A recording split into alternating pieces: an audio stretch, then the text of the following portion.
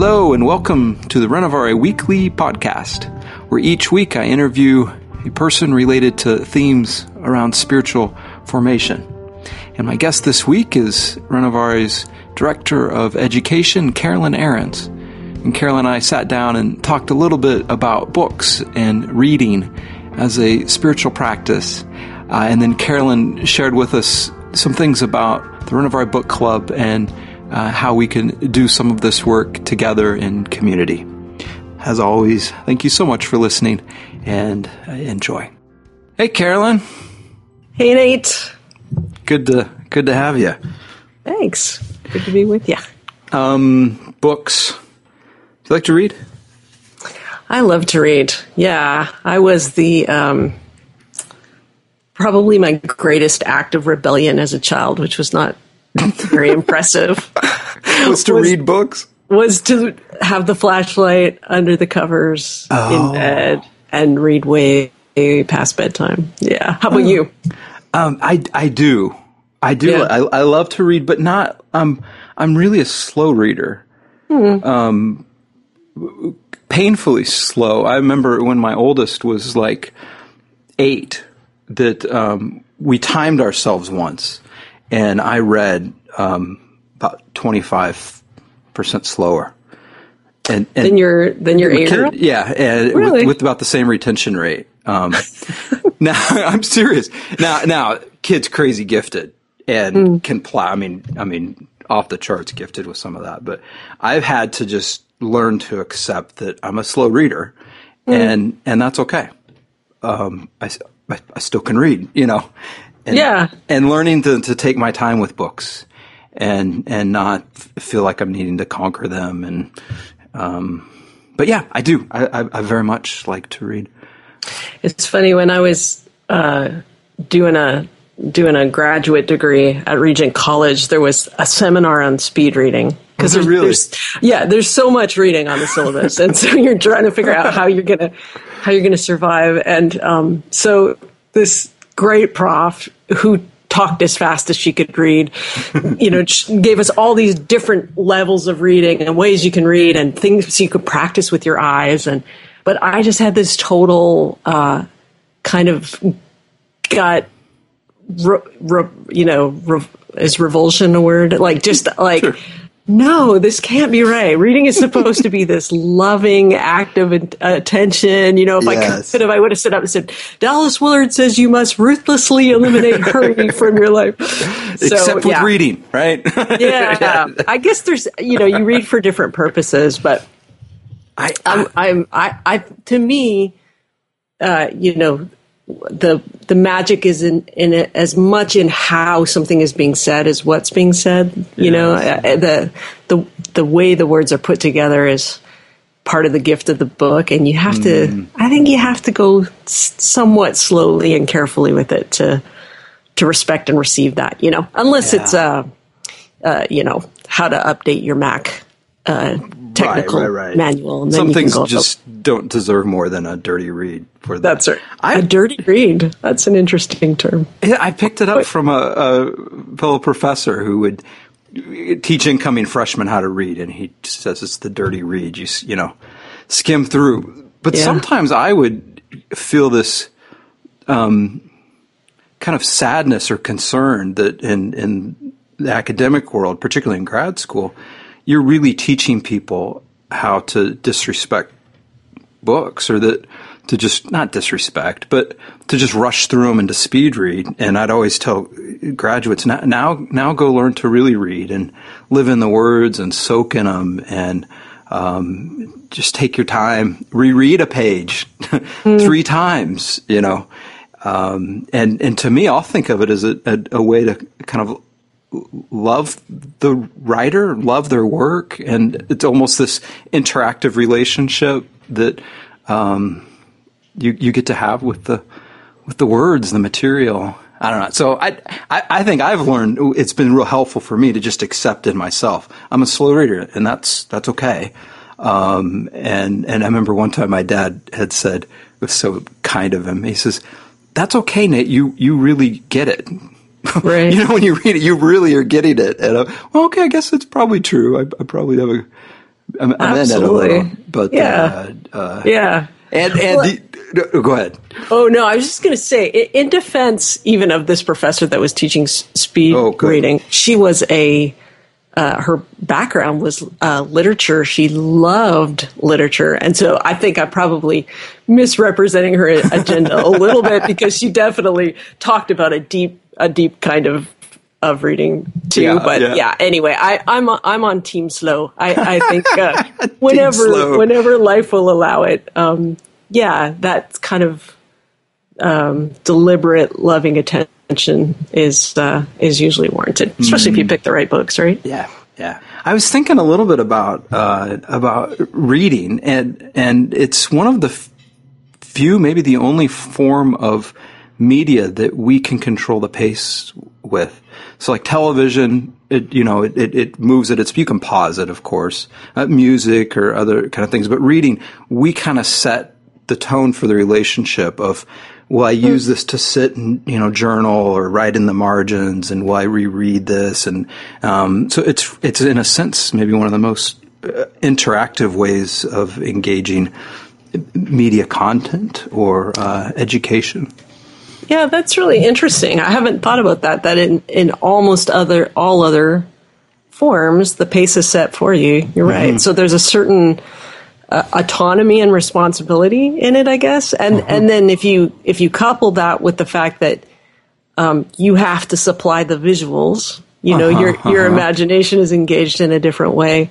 It's pretty powerful, and it's something. I hate to sound like kind of the sky is falling people, but the research about neuroplasticity in our brains and the way that we're getting information now in these kind of quick hits online, they say that a lot of us are losing our capacity to sit for a long time, set the pace, provide the visuals. And they even talk about, since we've been talking about grad school already, like professors who are having a hard time sitting and engaging with a text. I'm sure this isn't you, because you love books, but with the same sustained attention, because we've got so used to getting our info in quick hits. So it's reading is a discipline, a spiritual discipline that can give us some of our humanity back, I think. Ooh, yeah. That's a good quote.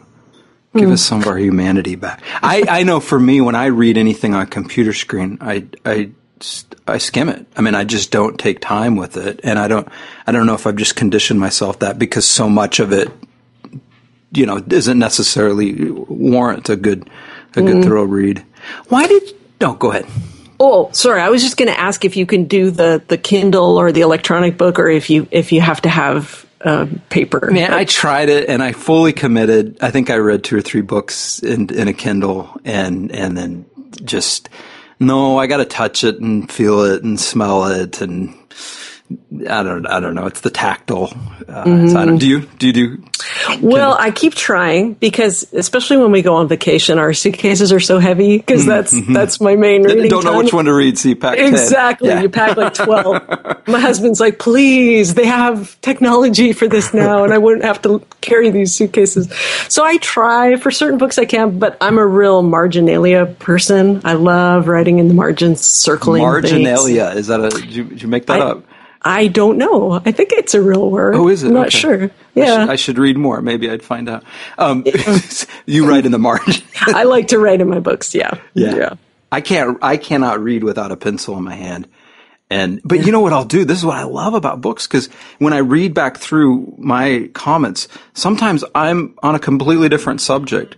It's just reading that somehow spurred on thoughts and ideas. And oftentimes the first few pages of a book are just scribbles of random things, good things, important things, but not even related to the book. So interesting. Do you have a routine for your reading, particularly devotional material?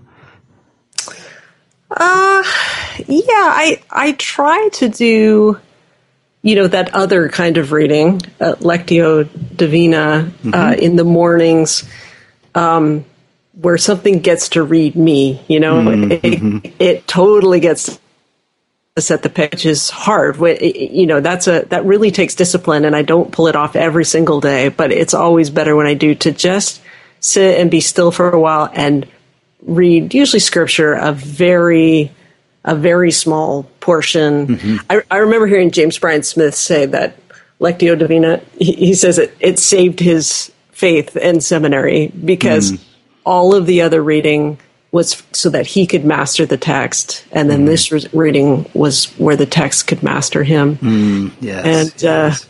So there's a certain humility in that. So yeah, I usually start the day with that, and then I let myself kind of plow through something juicy on a faith theme after that, kind of as my reward for sitting and letting the text read me. How about you?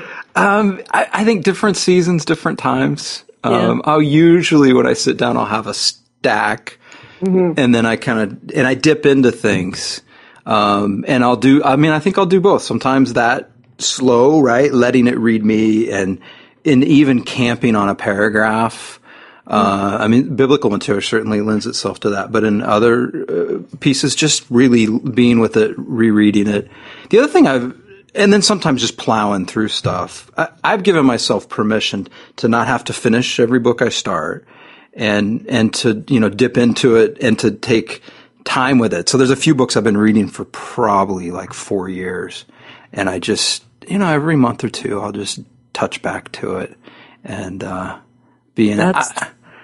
I think now we're getting into some camps. There are some people, this is interesting, because there are some people that they religiously finish every book they start, as a matter of discipline, unless there's just something so horrific in it that they can't continue on. Yeah.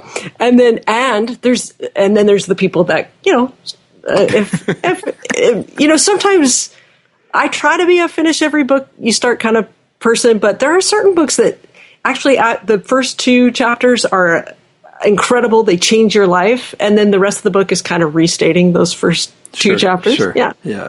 So there's that. So I'm with you on permission to abort the mission. And then the other camp is one book at a time, or a whole bunch of books in play. It sounds like you're a bunch of books in play. I'm a bunch of books in play. Yeah. Which means then I certainly won't finish everything, right? Right.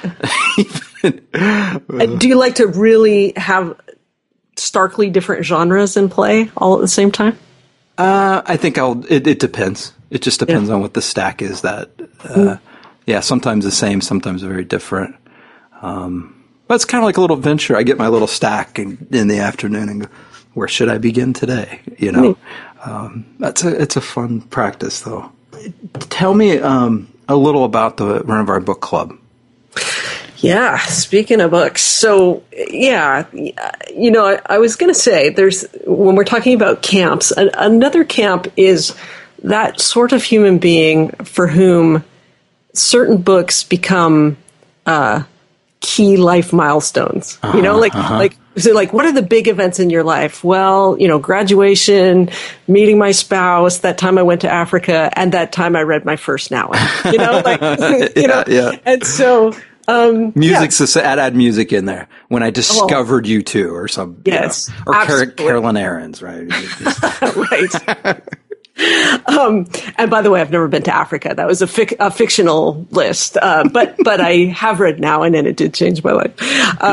So for people like that, there's a certain kinship, and we have started gathering up people who devour books that way, and for whom books become companions and spiritual guides. And we have this Renovari Book Club. And I'm pretty new to the party. It ran for 2 years before I came on board at Renovari, and then I got to be the coordinator for it last year, and we're just about to launch our 4th season, and it's pretty cool. What can I tell you about it? Well, maybe the first question, is it for finishers? Is it for dip? Oh, yeah. Like, which camp do you have to be in? We will accept people from all camps. It is once again, as we were talking about with books, you can set your pace. But what we do, so it runs from October to June. Okay. And we work through 4 books in that time. And so if you want to stay on track with the rest of the community, you get an email from us on every Monday reminding you what portion of the book the whole community is reading that week. And we have, I think I already said we do 4 books in that time. So we have 4 different facilitators who kind of guide us through the book. So there'll be some podcast conversations with you, I think, and our facilitators, some extra resources. It's pretty cool because in 2 of the cases, the author themselves, himself or herself, is leading us through the book so they can give us stuff you couldn't get anywhere else about where the books came from. And then there's online conversation. So it's pretty cool because it's a chance to do this sort of intensely personal thing, but with other people who are doing it, and find some pretty cool friendships can emerge out of it. So you get not only then the interactions with other people who are reading the books, but then there's this engagement with someone who either wrote the book or is kind of an expert on the book? Yeah. Actually, I don't want this to sound like an infomercial, but I'm like giddy excited with who we've got. So a quick tour through it. The first book is Beyond Loneliness by Trevor Hudson. A lot of people listening will know Trevor, just an extraordinary human being from South Africa. I've gotten to know him because he teaches at the Renovaré Institute, and he is just a wise soul. And he's great. I'm doing a podcast with him on his book soon. Yeah. Oh, good. Yeah. So he's written this book about kind of the loneliness that defines the human condition. I heard him talk about it a little bit at our last institute residency, and he was talking about all the factors in our culture that contribute to loneliness. But even if they weren't there, there's something lonely about being human on this side of eternity. And so he talks about that and how that will drive us if we let it into friendship with God. And he does it in this really rich and welcoming way. And he's our facilitator for that book. So we get to read not only his book, but some of his extra insights and listen to conversations and stuff. So that's pretty cool. So it comes with like 3 podcasts that only people in the club get to listen to? Yeah, that's right. So we go, it takes us about 7 weeks to get through a book. And the first week, the author or facilitator gives us a kind of a study guide and a suggested reading schedule and some background. And then he or she alternates. Each week, you either get an extra kind of supplementary article, here's something that wasn't in the book but might be of interest, or a podcast conversation. And towards the end of our time with that book, the podcast conversation can actually be questions that have come up from the readers. We always kind of gather those up. So, it's pretty sweet. And then there's their online discussion as well that if people want to. There is, for anybody who wants to opt in. I was amazed last year by how kind of deep people were willing to go, how transparent they were willing to be. Could really see the hunger and the longing for community that people have, and then it was already very cool to watch last year, and then now we've kind of spent our couple months that we've had off here working really hard with our web designer, Brian Morricone, that you've talked to lots in these podcasts.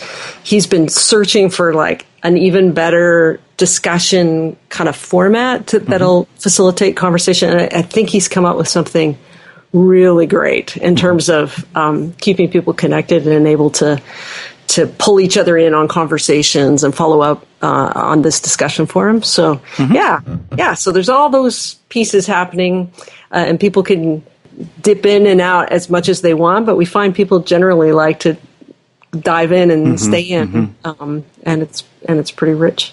Nice. So the first one is Beyond Loneliness with Trevor. Then we're doing Henry Nouwen's Life of the Beloved, which is such a great book. And our facilitator for that is Deirdre Lanau. I hope I'm not killing her name. Deirdre Lanau. Okay. Deirdre she's a a PhD in church history.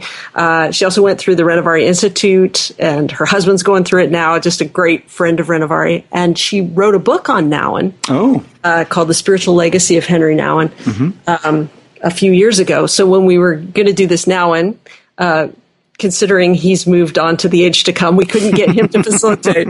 But we couldn't think of anybody better than Deirdre to take us through. So that's going to be really cool. Great. And then Chris is doing one.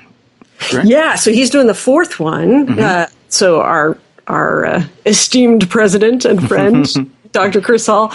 Yeah, he's, it's crazy cool. We had him do one last year too. And he's you'd never know it. He's such a humble guy, but he is one of the world's leading patristic scholars. He knows the ancients, the church fathers, the desert fathers, unbelievably. It's an encyclopedia, but in this really kind of winsome, let's hang out and get to know kind of way. So last year we did Athanasius' Life of Antony with him, and this year we're going to do Athanasius on the Incarnation. Okay. Really seminal book in how we think about the Trinity. And so that's going to be really cool. Super cool. And then the other one, book 3, is a brand new book. It's actually not even out yet, but it'll be out in time for that slot, called Liturgy of the Ordinary. The subtitle is Sacred Practices in Everyday Life. It's by a woman named Tish Harrison Warren. I got to read an advanced manuscript, and it's delicious. It's just about, she just kind of looks at an ordinary day and an ordinary life. It's almost like, I heard of this great book called Ordinary Saints. Oh, yeah. It's almost like that. An ordinary day in ordinary life, and kind of detects these little liturgies of ways that we practice God's presence through the day. And it's really inviting and challenging and cool. And she's going to be the one to lead us through that, the author herself. I love it. That's great. I'm gonna participate this time. Yay! Good. I mean, I think I asked you to sign me up. Yeah. I'd like to jump in on it. Sounds. I did a. It's a funny story. I'll keep it short, but I was part of a book club when I lived in Kentucky. I got invited to apply to be a part of a book club, and it's like 2 retired literature professors, librarian, and medical doctor. And so I got to apply. So I read the book. I mean, you come, and if you have anything of value to say, then they invite you back. And I was accepted, and I was so intimidated. But and they read all across the board, topic wise. But what I loved about it was the accountability of that. I committed to it. I wanted to do it, but I noticed it gave me those times where at night I'm kind of tired and just want to watch TV. Oh no, I'm going to, come back to this book, and I found it so helpful to be a part of that kind of group, and maybe the book club works that way for people. I think you're probably right. I think that is besides the sort of the longing for community and the benefit of having these facilitators kind of guide the process. I bet you. In the top 3 reasons is just, I want to read more. And if I commit to this, it will make me read more. And that's as great a reason as any. And the great news is you do not have to apply. You can come on in. And it's pretty affordable, isn't it? What's the cost on it? Yeah, so it's $50 for the whole season from October to June, and that actually includes Trevor's book. Nice. Will shipped out to you. Yeah. So hopefully people that do it find that it's pretty great value. When does it start? This session? So it starts middle of October. October 17th is the day we start reading, according to our reading schedules. We're hoping people will sign up right away so that we've got time to ship them Trevor's book well in advance of the start date. So you can sign up right now. It's just renovari.org/book club. Okay. You can sign up right away, and you'll get some info right away, and we'll start the process of shipping you Trevor's book. And then, we read the first page together on October 17th. Nice. So good for fall. Things are starting up and a good routine. And we do have people. We have people kind of inevitably, at least last year, our numbers grew and grew and grew throughout the season because people started to hear about it. And so you can join at any point, or if there's a particular book you really want to join for. But of course, if you want the most bang for your reading buck, October, it's the best to come in right on the beginning. Yeah. Well, thanks for chatting today. This is good stuff. I like it. Always fun. Thanks a lot. Yeah. All right. Bye-bye. Bye.